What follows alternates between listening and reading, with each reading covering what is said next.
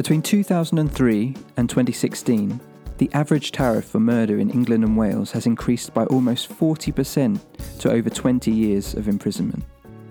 Today we try to understand how those given these long-term prison sentences deal with the reality of their situations. My name is Omar Phoenix Khan, and this is Justice Focus.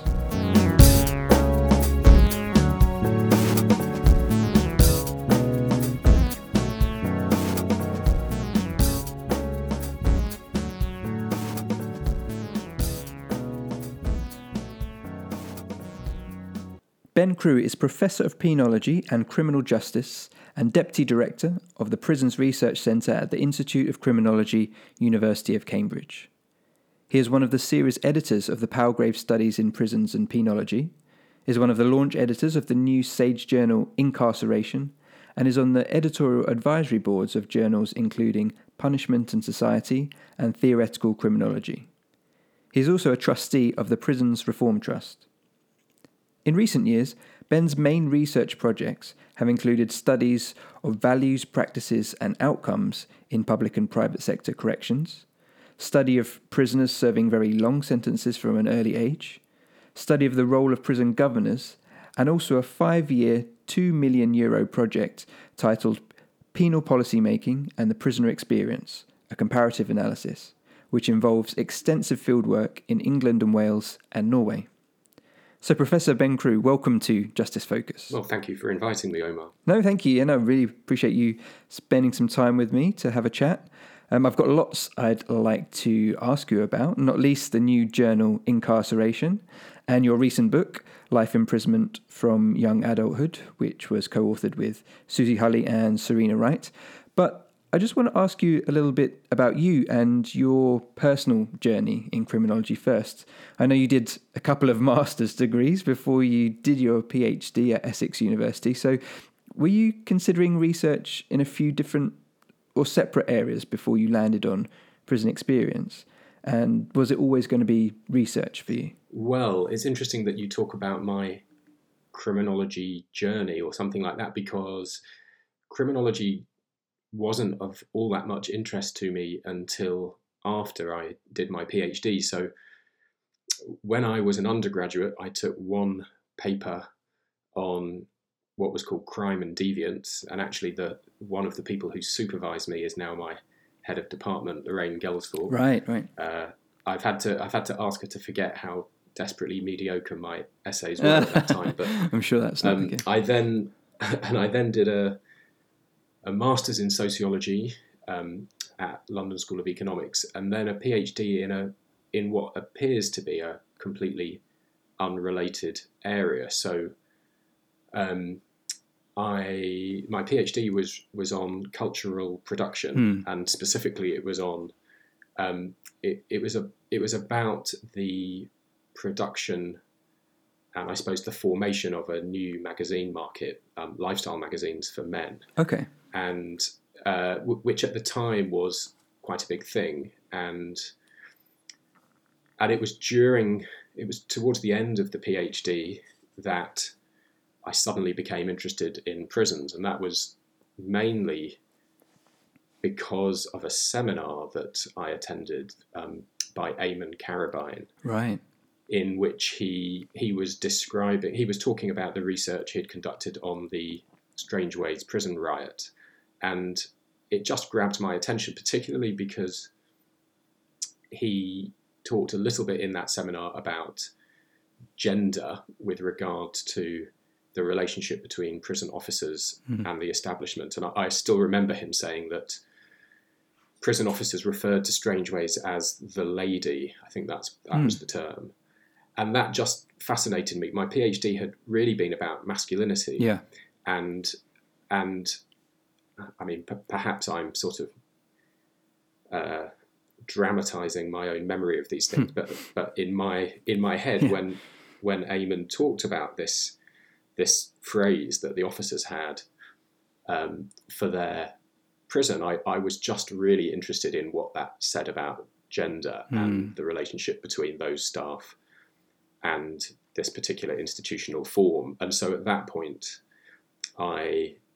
at some point soon after that, when I was thinking about what I wanted to do next, I started reading about masculinity in relation to imprisonment, and eventually produced a research proposal called something like A New Society of Captives, which was a reference to the Gresham Sykes book. And then the bit after the colon was Masculinity and Modern Penal Culture.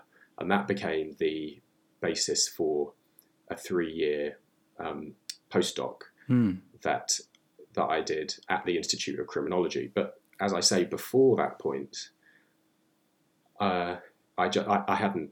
Criminology wasn't something that that I wasn't a criminologist until that point. And do you think you were still carrying through that sort of idea of lifestyles for men that you studied earlier through into then just this new sort of space, but it's still with that earlier sort of? Well, not exactly. Yeah. I mean, I think the bridge between what I did for my PhD and what I did subsequently was masculinity and gendered identities and so on.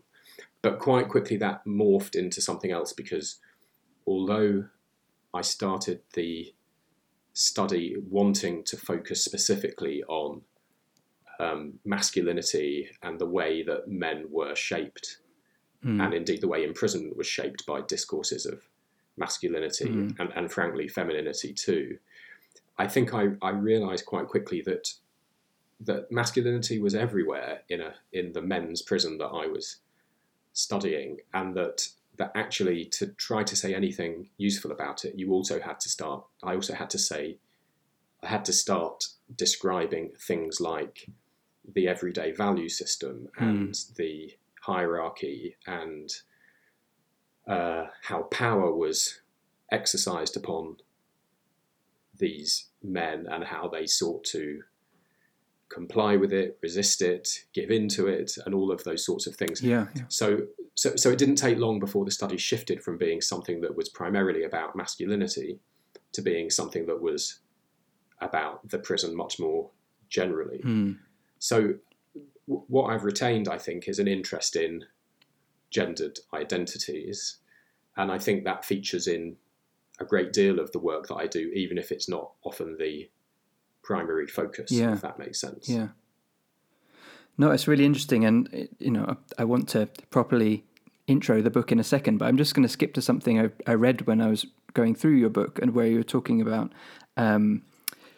how the women respondents in the book talked about how, well, they're more open about the trauma that they'd gone through, and it's interesting. There's a lot of discussion about trauma-informed responses in prison, especially for women's prisons. But seeing as you're particularly interested in masculinity, do you feel that there's much more room for delving into the trauma of long-term imprisonment for male in terms of actually applying a trauma-informed response with men in prison? Yes. So there's a sort of long version of an answer to that question, which is to say that my colleagues Susie Hulley and Serena Wright, who worked with me on the project on long-term imprisonment and on the book, the two of them did all of the interviews with the women in our study, and that was partly because we thought that would work better and it might be more ethical and so on.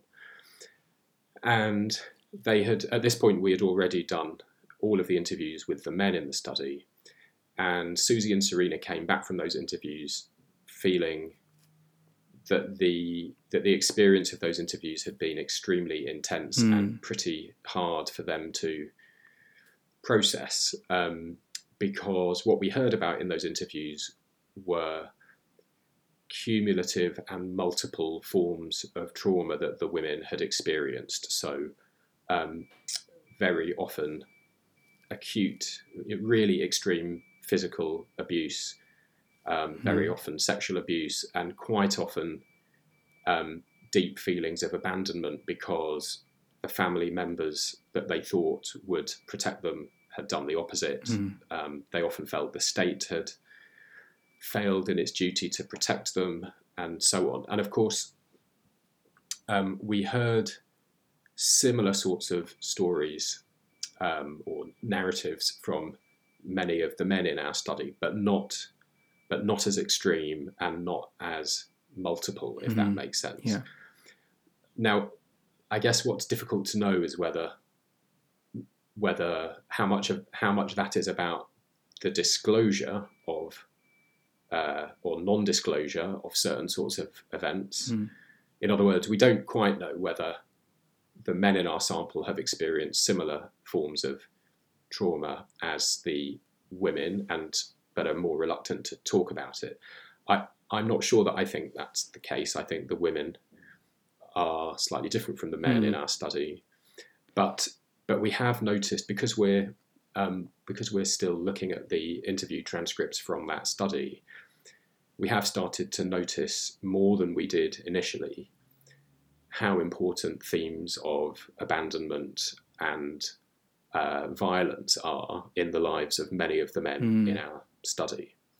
So yes, I think applying a lens that's to do with trauma is extremely useful, not just in helping us understand the lives of people serving very long sentences, but also in helping us understand what the experience of being given such a long sentence is really like.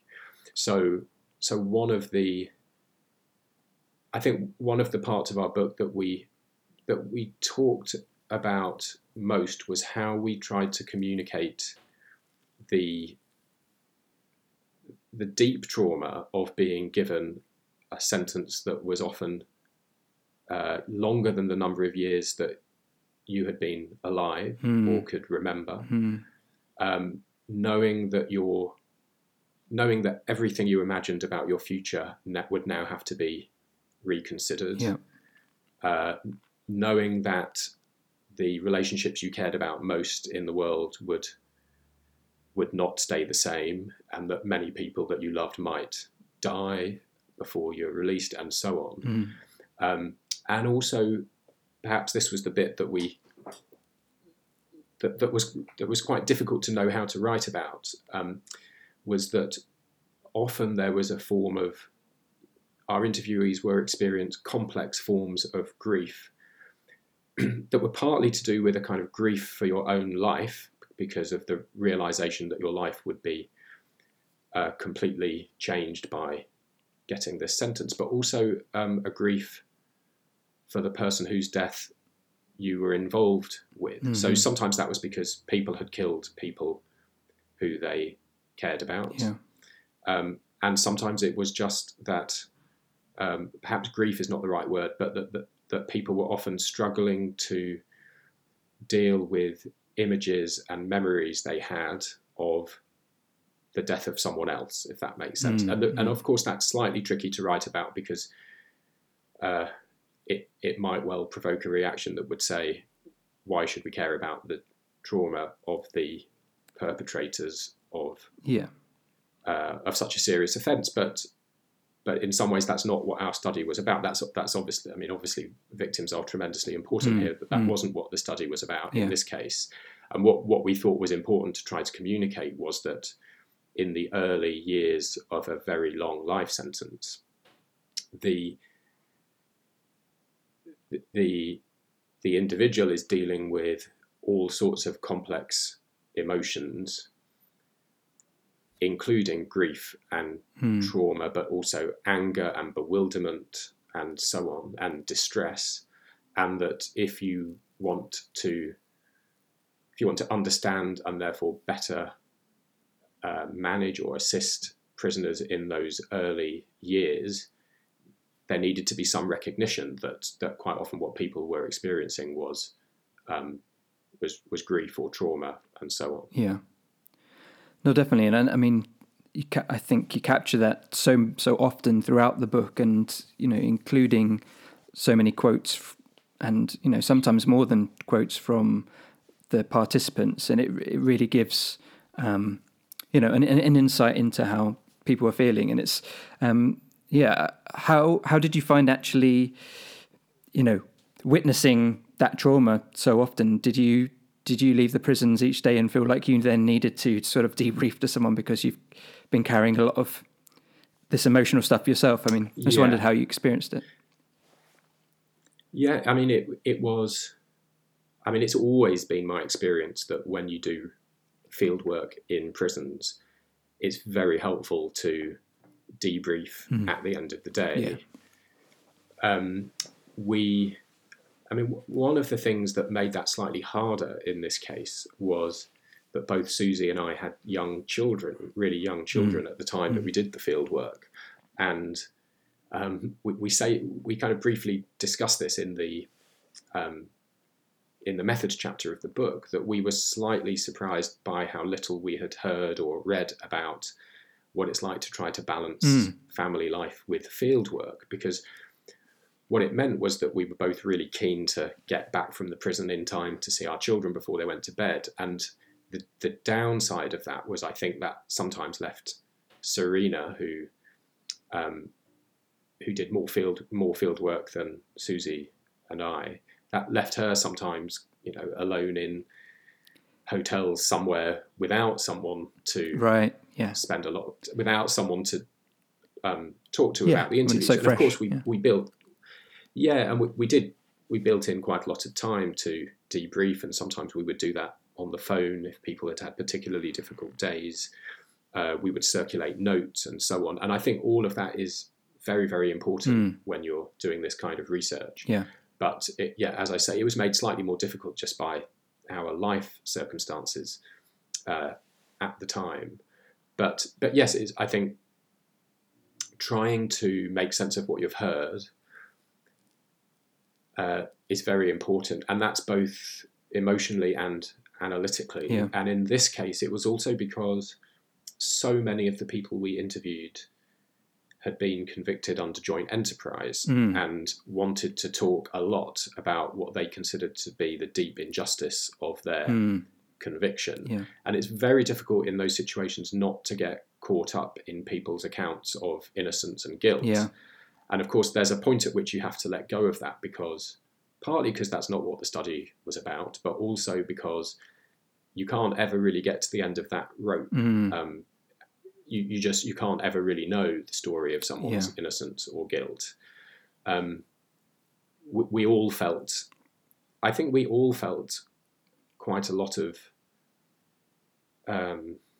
distress and anger about the way in which joint enterprise was being used, and the number of people we interviewed who we felt had been given exceptionally long sentences without being the principal offender. And in the end, we felt rather vindicated because the Supreme Court ruled that joint enterprise had been, or juries had been misdirected in their use of joint enterprise. And so I guess some of our hunches and intuitions about some of these injustices were kind of consistent with what the law then decided. Yeah. And that was quite a difficult part of this study, in that it just felt as though there were a set of people serving, because sentence lengths have gone up so much in recent decades. It just felt as though there were people who were not only being penalised when perhaps they shouldn't have been, or not for such a serious offence, but also the penalty itself was so severe. Yeah, so there's kind of dual injustices felt by some people in there. And I'm glad you brought that up, because I at the beginning of the book you talk about the almost 40% increase in the average tariff for people convicted of murder from between 2003 and 2016, going to the average tariff being over 20 years, and seeing a similar swing in life sentences, and on top of that, a bit later on you talk about how this has become normalized, this normalization of longer sentences, and how people get used to the idea of a certain number of years being just normal, and actually it's a huge impact on somebody's life. Yeah. And the reason why Susie and I set out to do this study in the first place was that on the previous research project we'd worked on together, we'd both encountered people who were serving sentences that were about the same kind of length that she and I had both been alive, right. and were rather. I mean, I can still remember interviewing a prisoner in Garth prison who was quite young, had a 25-year or 30-year sentence, and when I asked him about what it felt like to serve a sentence of that length, he seemed almost blasé about it, and that I guess part of what this project has enabled me to do is work out what that really meant, which wasn't that this was something that he didn't really care about. Of course, I never really thought it would be, but that it's so difficult in the early years of a long sentence to really come to terms with what it means, that either it can be almost impossible to discuss, or the only way of dealing with it is to be somewhat in denial about what it really means for your existence, if that makes sense. Yeah. But yes, I mean, I guess it's in the same way that I think as a society we've become rather indifferent to or blasé about what it means to deprive someone of their liberty for years and years and years. It's something we had to watch out for as a research team as well, I think, which is that I didn't want any of us to lose sight of the sort of existential implications of these long sentences just because we were coming across so many people who were serving them. Yeah.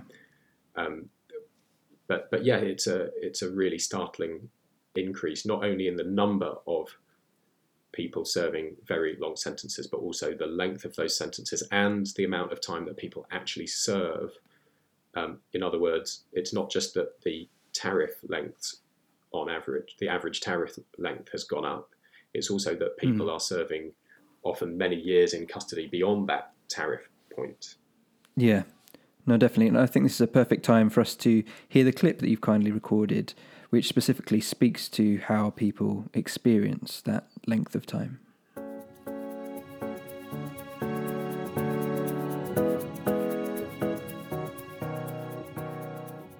This is an extract from chapter 8 of the book, which is called Time and Place. In describing how it felt to be given such a long prison term at an early age, participants who were in the early phase of their sentence conveyed a sense of temporal vertigo. One prisoner explained that when the judge passed his sentence, his future flashed before his eyes. Others conveyed a feeling of dizziness and disorientation about the time that lay ahead of them. Curtis said, "I was 19 when I got sentenced. Basically all them years I've just done growing up, I've got to do them again in prison, and it's like, whoa." We asked, "Could you get your head around it at all?" And he said, "No, not at all, no. I just didn't want to think about it, because I knew if I thought about it a lot, then it would just mess up my head." Yvette said, "My little girl's going to be like 30 by the time I even get out. And I'm thinking, hang on a minute, I was 19 when I got my tariff. You've given me a tariff that was longer than I'd been alive. And it's like, whoa." Comments of this kind illustrated two main issues. The first was the sheer difficulty of conceptualizing the amount of time due to be served. Samuel, who was 1 year into a 25-year prison term that he had received when aged 19, explained that, quote, "It's a bit incomprehensible, really, your sentence, kind of imagining that amount of time," end quote. Similarly, Martin reported that he, quote, "had no concept of 18 years of life," end quote, when he was sentenced, and that it took him years to be able to, quote, "imagine that amount of time," before it was fucking overwhelming, end quote. Being given prison terms that were often longer than the number of years they'd been alive meant that many prisoners had no reference point for what they now faced. As Karen summarised, quote, "I didn't know what it felt like to live 20 years, end quote. Many participants could only make the length of their sentence meaningful with reference to the years of their own consciousness, or using children as a temporal yardstick. For example, Oscar said, "It's a bit daunting at times, because when I first went to jail, my friend just had a kid, and I'm thinking his kid is going to be my age, what I am now, when I get out. So it's mad, really, but you try not to think about it. You try to take it day by day and crack on, really." Blake said, "The main thing I think about is my daughter. By the time I'm eligible for parole, my daughter will be the age that I am now."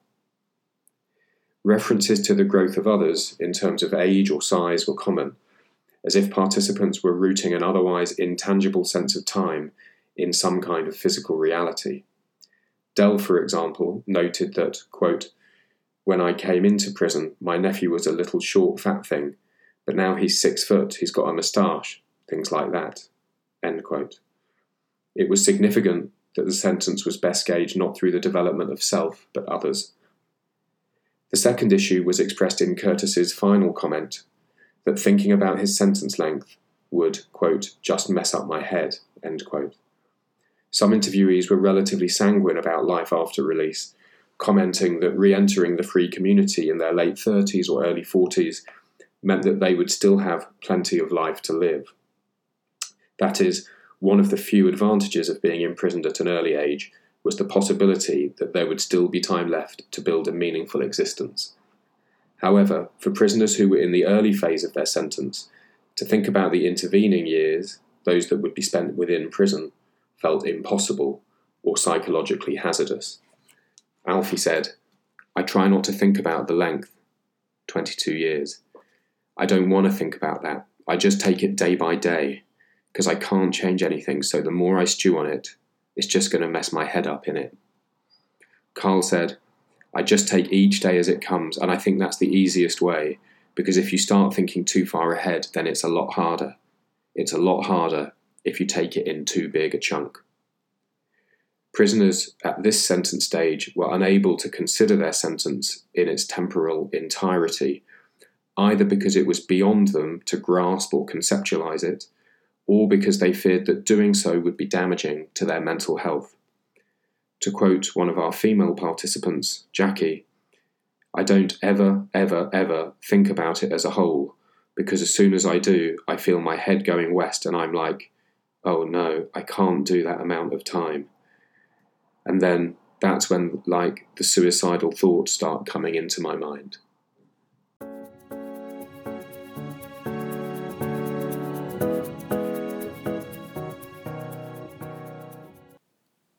Great, thank you for that excerpt. It's really interesting. So it's from chapter 8, and that's called Time and Place, that chapter.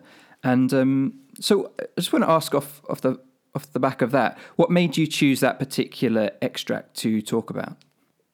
Well, I think a couple of things. One is just it feels like a very powerful way of communicating the sort of fundamental distress of coming to terms with such a long period of time in custody. Yeah.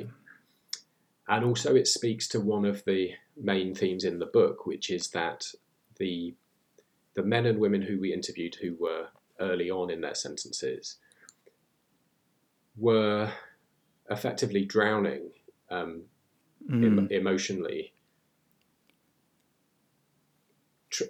in the sense that so they very often used a language. I mean, they did use a lot of water metaphors to do with so treading water or sinking and so on. And that in those, I really liked the phrase you used, temporal vertigo, right at the beginning there, to describe the sort of the situation they're in. Yeah. Because it felt as though when people described it was as though people couldn't not so much look down, which I guess is the experience of vertigo for people who experience it in relation to height, but that they couldn't look forwards, if you know what I mean. They couldn't get their head around what this length of time would be. And so as the extract communicates, either they just didn't have any yardsticks for really having a sense of that many years ahead, or they couldn't look down or look to the future because of the impact it would have on their mental health. And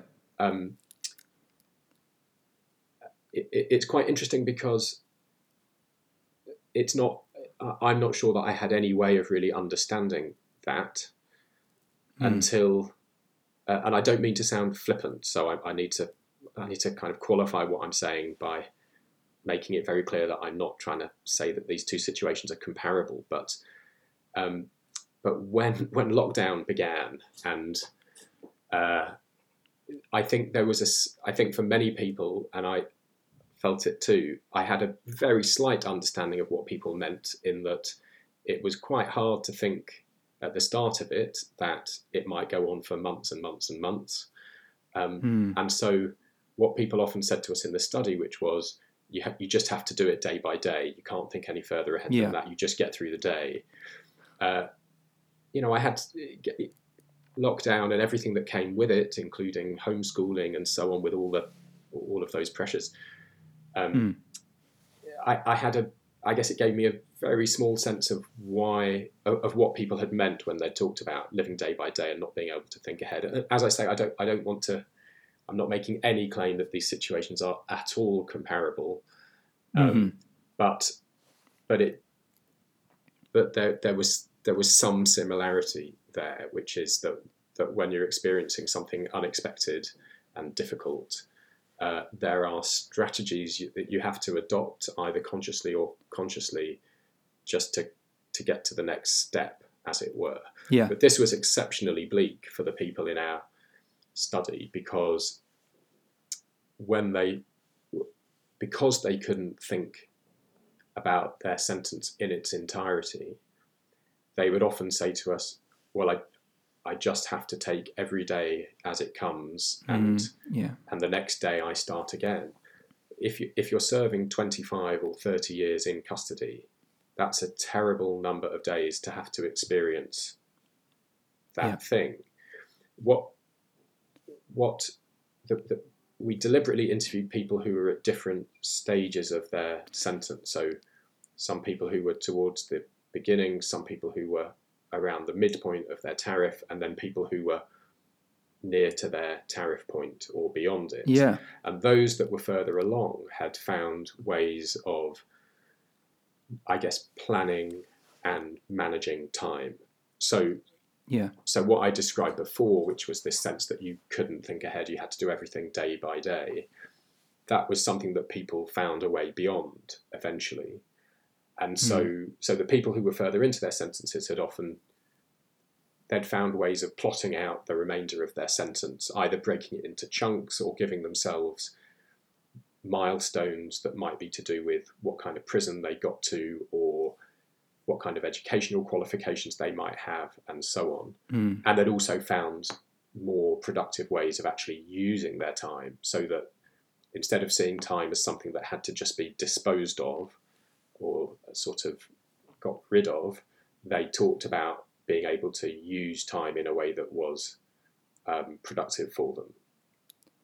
Yeah, and I really liked you kind of discussed that topic in several different ways throughout the book. And there's one section that you called Life Histories, which is sort of a small sample of almost like portraits of different people at different stages, early stage, mid stage, post-tariff even.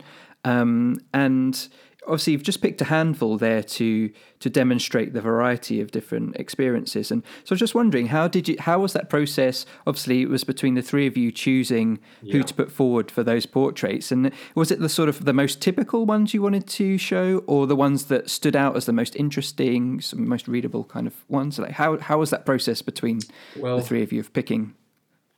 Well, sometimes these things are quite hard to remember, but I think I think it was mainly that we wanted to show a range of life experiences. That we were very aware that the book presents that what there was a risk that the book would suggest that there was only one that there was a kind of singular experience of serving a life sentence. Yeah. Now, we did find some really consistent patterns that sort of, that there were obviously differences between the men and the women in particular, but generally we felt as though the descriptions and themes were really quite similar. So we felt it was possible to say, to make certain sorts of generalizations, and at the same time, what we didn't want to do was either suggest that there was no variation, or to, I guess, to flatten the experiences of individuals themselves, because so I think when this is always a problem with what happens when you transform lots of interviews with individuals who you feel you get to know to some degree in the interview situation, and then you transform it into a book that in effect cuts up their life into thematic chunks. And so there's a sort of damage that you do to the integrity of the individual when you do that, because it means the reader never really gets a sense of the fullness of life of the individuals whose interviews are contributing to it. So part of what we wanted to do was to make sure that we rendered visible the sort of I guess the entirety of, or the fullness is a better term, of the lives of some of the individuals prior to then engaging in a slightly more abstracted analysis. So we just felt as though we should provide a reasonably sort of representative set of a breadth of different a breadth of narratives that otherwise were likely to get lost, or the sense of the fact that these were actual people. We didn't want to lose that within the book.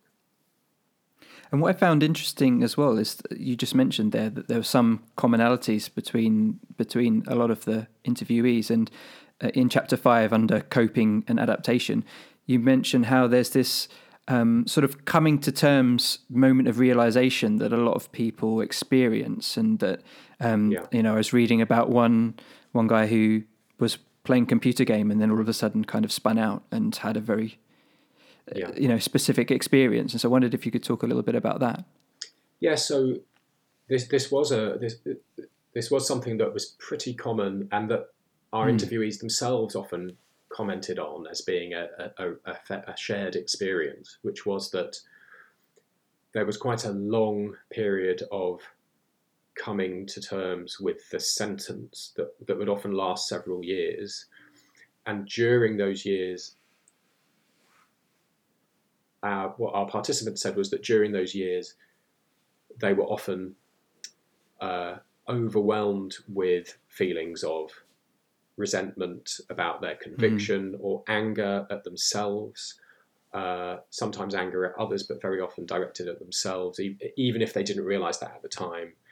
And also forms of denial.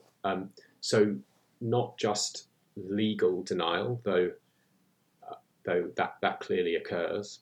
And the reason I say that clearly occurs is that some people who we interviewed, who were several years into their sentence, would say, I appealed my conviction even though I knew I had done it. Other people were in denial in rather different ways.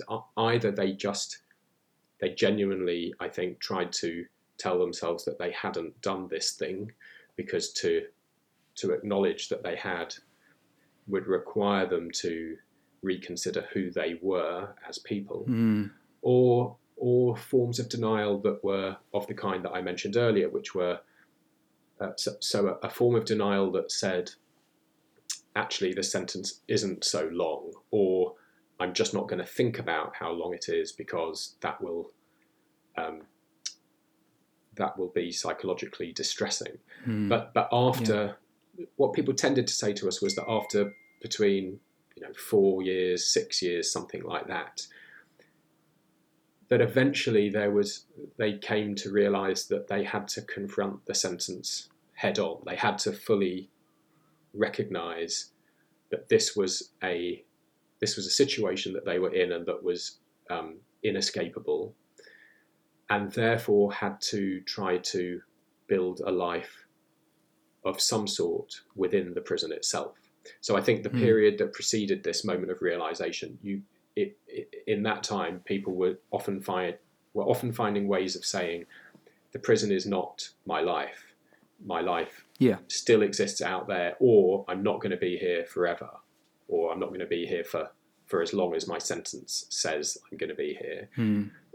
But that trying to sustain that for over a very long period of time became exceptionally difficult, and that actually there was some relief in recognizing or coming to terms with the fact that actually I'm going to be here for a really long time, and if that's the case, I need to find some way of making my life not just survivable, but also meaningful and purposeful. And so often it was after that point, and that point of realization was often the result of sometimes that came about not just because of the passing of time, but because there was something like coming off drugs or dealing with a mental health problem, or that kick-started a process of wanting to look forwards, as it were. And so at that point, people would often begin to engage more in education or religious practice or therapy, and those things could also precipitate these moments of realization too. So those were quite important turning points for people. And really interestingly, we were told very consistently that coming to terms with the sentence, so the number of years that you were going to be in prison, was much easier and preceded the process of coming to terms with the offence itself. In other words, that it was easier to be at peace with knowing that you were going to spend many years in prison than to fully process what it meant to be in some way involved in someone else's death. And of course, this doesn't apply to those people who said they had not been involved. There were still quite a lot of people who said that. But very many of our interviewees said that the real struggle of the sentence was the sort of existential confrontation that was required to deal with the fact that not only had your life been irrevocably changed by getting a sentence, but that your life and lots of other people's lives had been similarly changed by the fact that there had been a murder. Yeah. And I guess linked to that, there's a similar point that came up a little later in the book as well, in terms of how many people reflected that, they did have a moment where they did engage more of rehabilitation and were more ready. They were very different people, and they were ready to be reintegrated. And there seemed to be this number of around a decade where they felt that they'd done a lot of work, and anything other than that is just then damaging for people. And so I wanted to ask you about that in a way for us to start to talk about, how do you feel about your work and your research versus sort of the policy world, and do you see your work as purely sort of exploratory, or are you driven by something that you want to see policy changed? I mean, I'm not sure that I would say that I'm driven by the desire for policy change. Policy change has never really been the starting point for my research, but of course I ended up choosing topics that have policy relevance, and I do have views about them, and I do want the research to be seen by people who can put in place progressive changes in policy. The thing I think I've always felt is that the distinction between academics and policymakers is quite helpful. And maybe the reason why I feel that is that I've never been convinced that I'm particularly good at working out the ways in which the research that I've been involved in might have implications for practice. But I'm engaged with practitioners and policymakers in all sorts of ways. It's just, I think what I'm trying to communicate not very effectively is that that I think there's a sort of a slight membrane between what I'm able to do and see and what policy makers and practitioners are able to see, and that. No, sure. I find that really interesting because I completely agree. There's, I speak to lots of different people on the podcast, and through my different roles, I've met with lots of different people. And yeah, some people feel very firmly that they are practitioners and they might have time to, do other things, or they're very much researchers and other people are there to interpret it. And then there are some people who like to straddle more than one role. But I find it interesting to see what it is that where people like to position themselves in there, and where they feel like they have the best impact. Yeah. Well, I just don't think I'm very good at straddling those two roles. But what I do try to do is to put myself in a position where I make it as easy as possible for the people who are good at those forms of translation to actually do that translation. So, I've been very involved over many years in so at the Institute of Criminology, we run a part-time course for it's in applied criminology, penology, and management, and it's a part-time master's course for practitioners working mainly in prisons and probation. That is a fantastic way of engaging with people on the front line of policy and practice. And what works really well about it is exactly this kind of translation that I'm describing, whereby we as academics are providing practitioners not just with research findings, but also with theories and frameworks that help them make sense of their world. But they make sense of our world in ways that are often unexpected, and in ways that I'm not sure we'd be able to see ourselves. So that is one way in which I've engaged with practitioners, but also over the years, I guess I've built up a very strong set of relationships with people, in particular in the prison service, in some of the prison reform groups, so Prison Reform Trust, Howard League, and so on. And I find that role, or at least that position of engaging with practitioners and policymakers is quite difficult. It's easy to get that stuff wrong. It's important to hold the line and to not to sugarcoat difficult findings and so on. So it's not that I don't find it particularly easy, but I do find it quite gratifying. And actually I do think that those are they can be effective ways of achieving certain sorts of policy goals. And as I say, those policy goals are not normally the starting point for a piece of research, but they are, for me, quite an important end point. Yeah. And it's interesting, in your concluding chapter, you include some quotes from Phil Wheatley, who's the former Director General of the National Offender Management Service.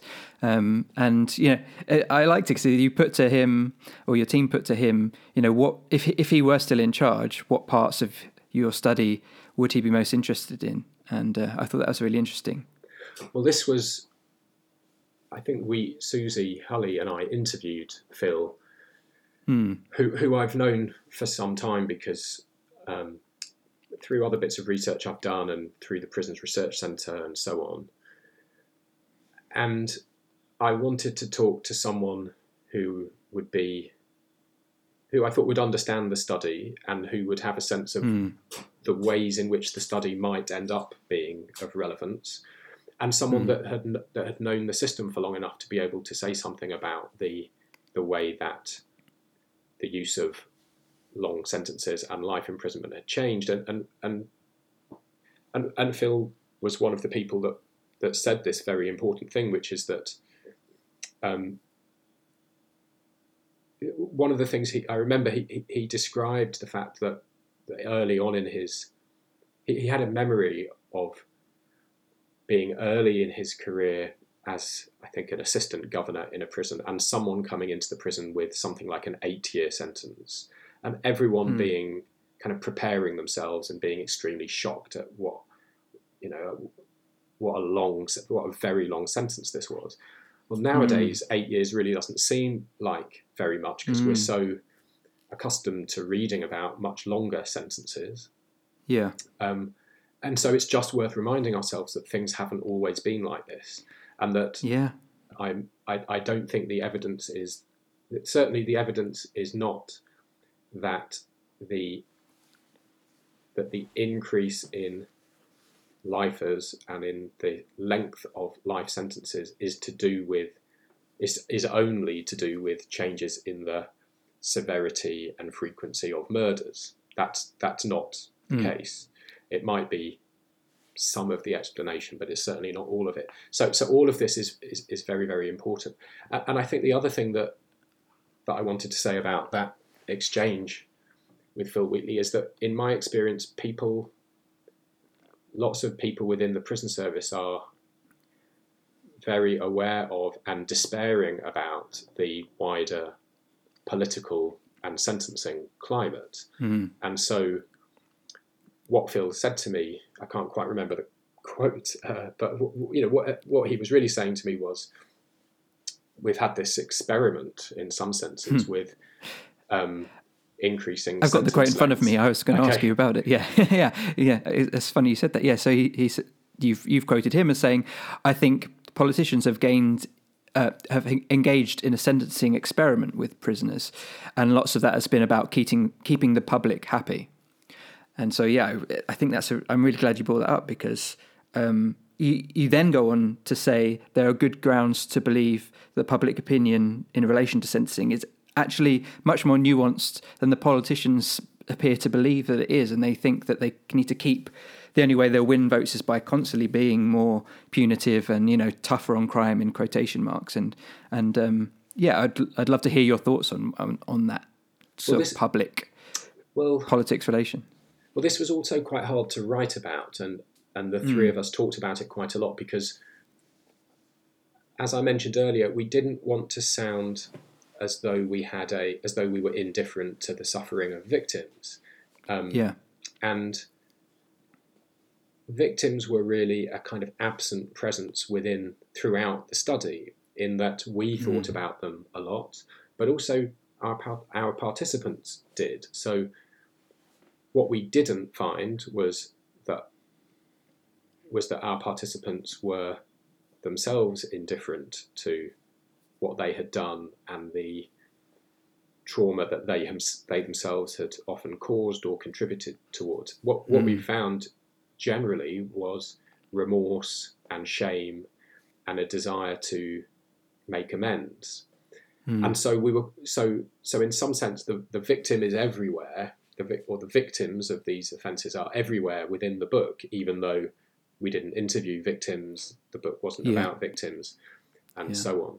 But some of the comments we make in the conclusion, I guess we wrote with some discomfort, because we don't really know what victims of these very serious offences think. We do know there's plenty of evidence that the attitudes of the public towards punishment are more complicated and often less punitive than politicians claim, and that the more that people know about the details of an offence, the less punitive they become. Perhaps that is different in the case of murder, but what I do think, and what we said in the conclusion, was that we're doubtful that any kind of sentence length, however long, can really compensate for what it must be like to lose someone through a murder. And so the risk, if you're trying to just satisfy a sort of thirst for vengeance, or even just if you're trying to satisfy the victim's sense of justice and injustice is that it's a completely elastic thing. Yeah. That Yeah. I'm not at all convinced that 30 years or 40 years or 50 years will make someone who has recently lost a loved one to murder feel that actually things will be okay. That it doesn't strike me that that's what grief and bereavement are really like. So what we wanted to do in the conclusion was just reflect on what we considered to be the wastefulness of extremely long sentences in terms of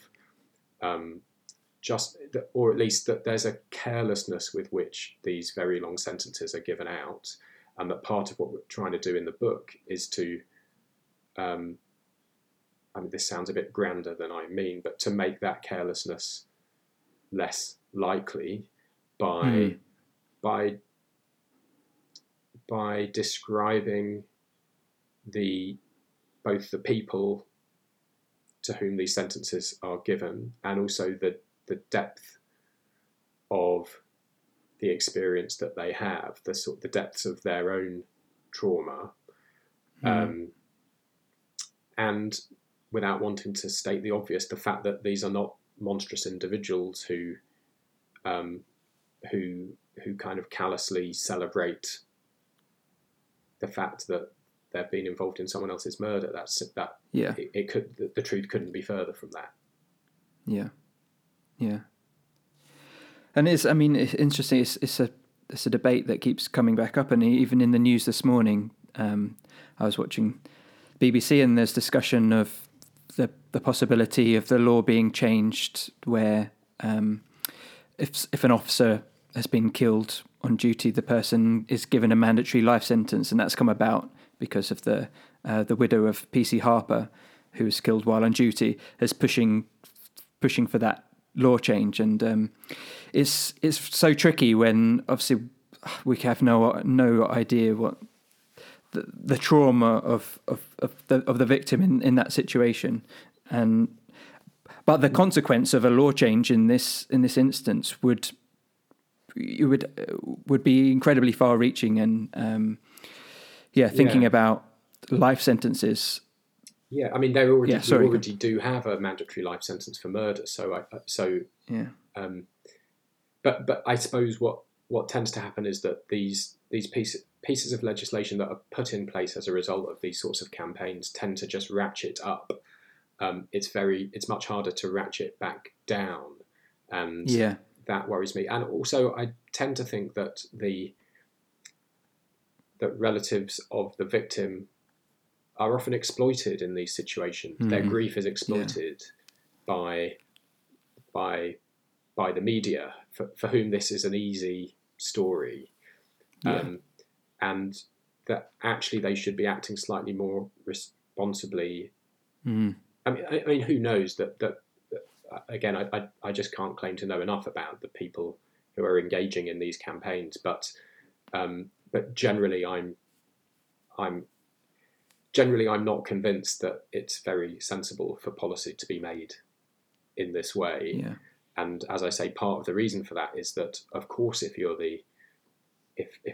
someone you love has been the victim of a murder, you have extremely strong feelings about what should be done to the perpetrator. That strikes me as completely natural. It's just not a good basis for policy change and legislation. Yeah. Okay, well, I think let's leave that there, because I want to finish on focusing on you and your research process and the way you think about your work a little bit, if you don't mind. And I just like to ask everybody, when you're deciding on what you're going to be working on for the next few years, or when you're reflecting on the work that you've already done, what is it that what does impact mean to you? What do you hope to achieve with it, and what drives you?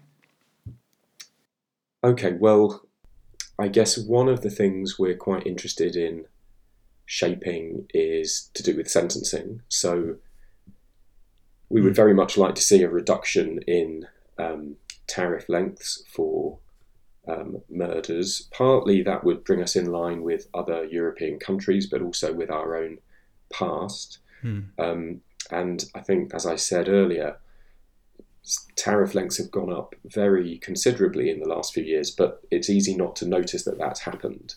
Yeah. And so I'd like us to return back to the kinds of tariff lengths that we saw 10, 20 years ago. Even they are quite long compared to many other European countries.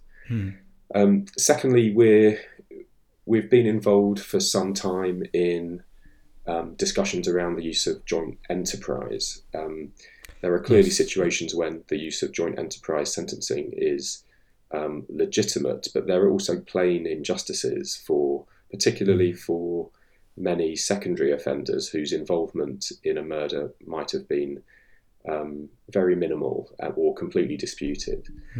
And I think there's work that could be done too with regard to the differentiation of life sentences, so that not all murders carry a mandatory life sentence. And some of this work we're hoping will be pursued by some of the work being done by the Prison Reform Trust, who for the next few years are going to be working in and around this topic, and we have a close relationship with them and the people who are working on this. So we're hopeful that there might be some changes with regard to sentencing and sentence lengths. And then I think the other thing that we hope the book will achieve is that it will that it might lead to some changes in the way that long-term prisoners are treated within the prison system and on when they're released on parole. So some of that is about making sure that there are better opportunities for long-term prisoners to make a meaningful life for themselves while they're in prison. So opportunities to make amends, hooks for change, so increased and better opportunities for them to find productive ways of occupying themselves, giving things back, and so on. But partly because so many of our participants wanted to give something back, whether that was mentoring younger or lifers who were at the start of sentences, or being involved in the community in some way. And also things like therapeutic input. So because I've talked quite a lot about the basic grief and trauma of people serving a long sentence, it just seems very sensible to have opportunities in place for people to explore themselves, their histories, what they've done, how they can change, and so on.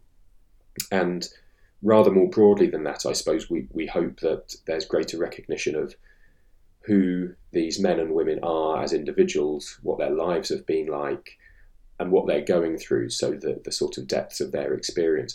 Because as the number of people serving very long sentences has gone up, one of the many downsides of that is that I think it's easy for prison staff to stop noticing that these are extraordinarily long sentence lengths. So you can see why prison staff might themselves become complacent about what it means for someone to have 20, 25, 30 years ahead of them, and therefore to not recognise that those people might need more assistance and support and mentoring throughout their sentences than some other prisoners, or at least different forms of mentoring and support.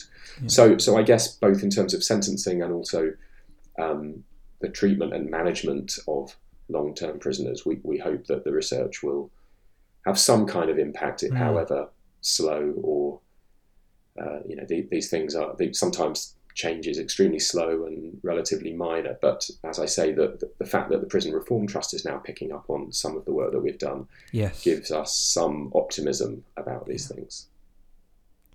Great. No, that sounds really interesting. Well, perhaps if I ask in a slightly different way then, and I know that you've listened to a few episodes, so you know that there's a question that I tend to ask, but just thinking about the impact and your work, if we could create a room where you could put anybody in there for half an hour and have that kind of discussion that you've just described with them, who is it that you are really trying to get through to the most, and what kind of key messages would it be that you're trying to say? Well, I think the people I would want around the table would be politicians, that might not make for the best dinner party. But the reason I say that is that over the years, I've actually had really good and productive contact with people in the prison service, and right. And those are the kinds of kind of critical friend relationships that I was discussing before, where I think you don't have to always agree, and quite often I've disagreed or they've disagreed with me about findings and recommendations. But those conversations have not been too difficult to have over the years. And with this long-term prisoners study, my experience has been that almost everyone within the system feels as though sentence lengths are excessive and the number of lifers that we have is excessive, and that this is very bad news in all sorts of ways, not just for the individuals but also for the system itself. The people who it's much, much harder to get to are ministers. So the reason why I would want them around the table is that getting to them and communicating with them in the way that I've described, which is to sort of to demonstrate to them that you understand that they're under certain sorts of pressures too. That they're the people who are particularly difficult to access. Now, there are some politicians who I know would not listen sympathetically to the kind of conclusions that we've drawn from our long-term prisoner study, but I have some faith that some of them would, if they were given sufficient time to understand enough about the topic. So I'm a bit of a skeptic, but not a total cynic about politics and the political process.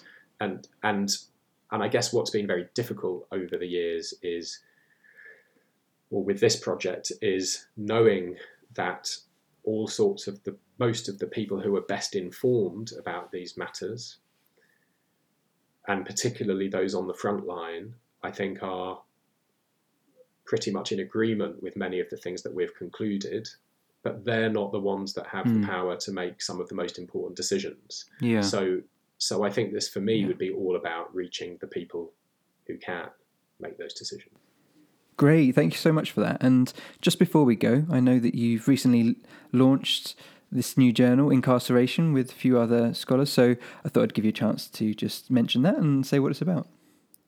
Yeah, so this is a new journal that came out, I guess officially a couple of months ago. It's called Incarceration, an International Journal of Imprisonment, Detention and Coercive Confinement. So I'm editing this with Yvonne Jukes from the University of Bath and Thomas Ugelvik from the University of Oslo. And so just in case the title itself doesn't spell it out enough, we're interested not just in prisons, but also prison-like institutions and practices. So we want to, I guess we're interested in confinement in other sorts of institutions or areas. So that would include police custody, immigration detention centres, secure psychiatric hospitals, and so on. And although the term is a bit overused, I find we want the journal to be genuinely interdisciplinary. So we would like to get submissions not just from criminologists, but also geographers, historians, economists. We're interested in cultural and literary representations of incarceration and so on. So yes, we'd very much like submissions,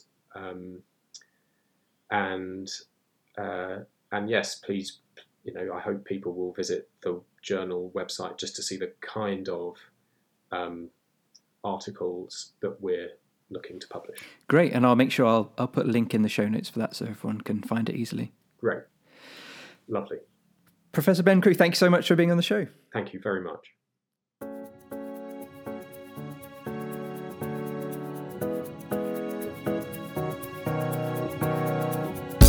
Okay, thanks for listening. This was the last episode of the series.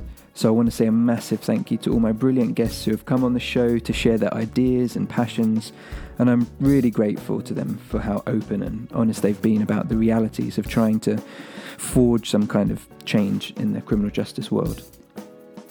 When I started recording the first episode, I hoped a few people might find it interesting, and 25 episodes later, we've more than 13,000 listens across 65 countries, so thank you to everybody who's been involved. And lastly, most importantly, I want to say thank you to you, dear listener, for spending some time with me and the guests, and thank you for sharing the podcast with others, and please continue to do so, because the whole point of this was to try and spread the positive impact of the work as far as possible.